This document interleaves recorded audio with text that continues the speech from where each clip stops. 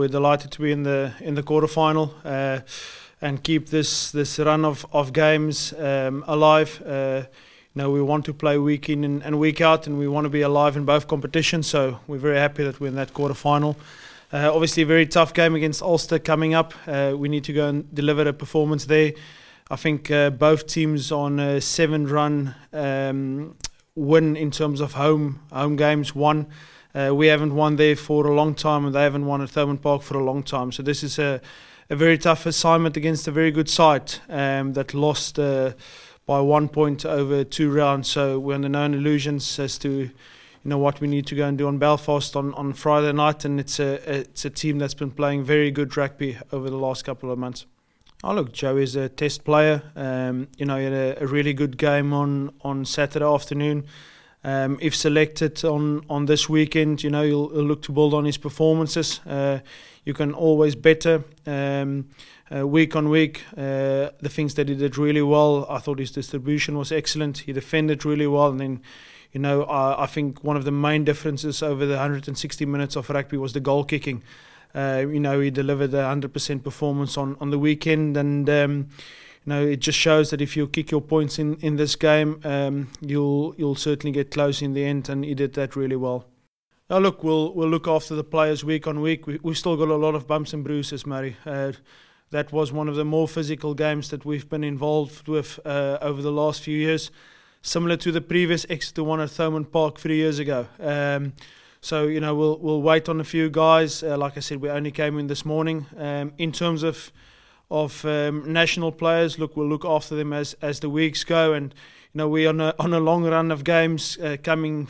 The Dragons game going to South Africa, coming back. So we'll have to look at squad rotation over the coming weeks. We've got these 2 games coming up, Ulster and Cardiff. We've got to lose. There's a potential semi-final after that. If we're good enough after that game, then you've got Leinster in the Aviva. And then you've got, if you make it, knockout rounds to go. So it's still a long run of games, so we'll look after our squad.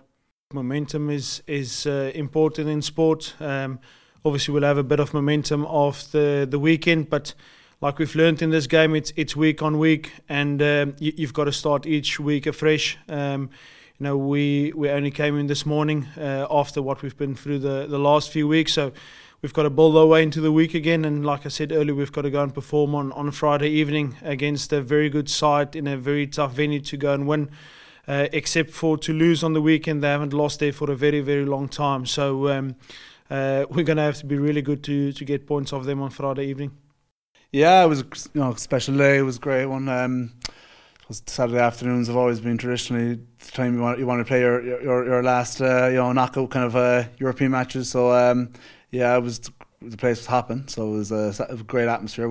One of the best I can remember now in recent times, anyway. And then the feeding the dressing room was, I suppose, mixed between relief of gotten through to the next round and also I think satisfaction because we can take a lot from the performance going forward. Well, I suppose there's been pretty good performances throughout the season. I think if you look at both Wasps match were pretty impressive.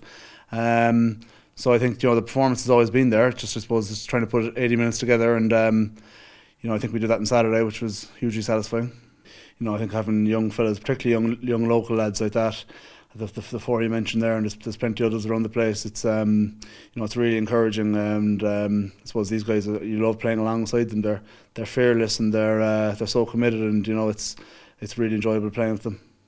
Yeah, exactly. Obviously, going to Ravenhill will be probably decided up front. I know their head coach Dan McFarlane quite well. He coached me in the Irish under-20s set up a long time ago, and I know that Dan puts a lot of emphasis on the set pieces, particularly the scrum and the maul. So they've been pretty effective in that area all season. So we'll be with an over hands full there, taking on that battle there.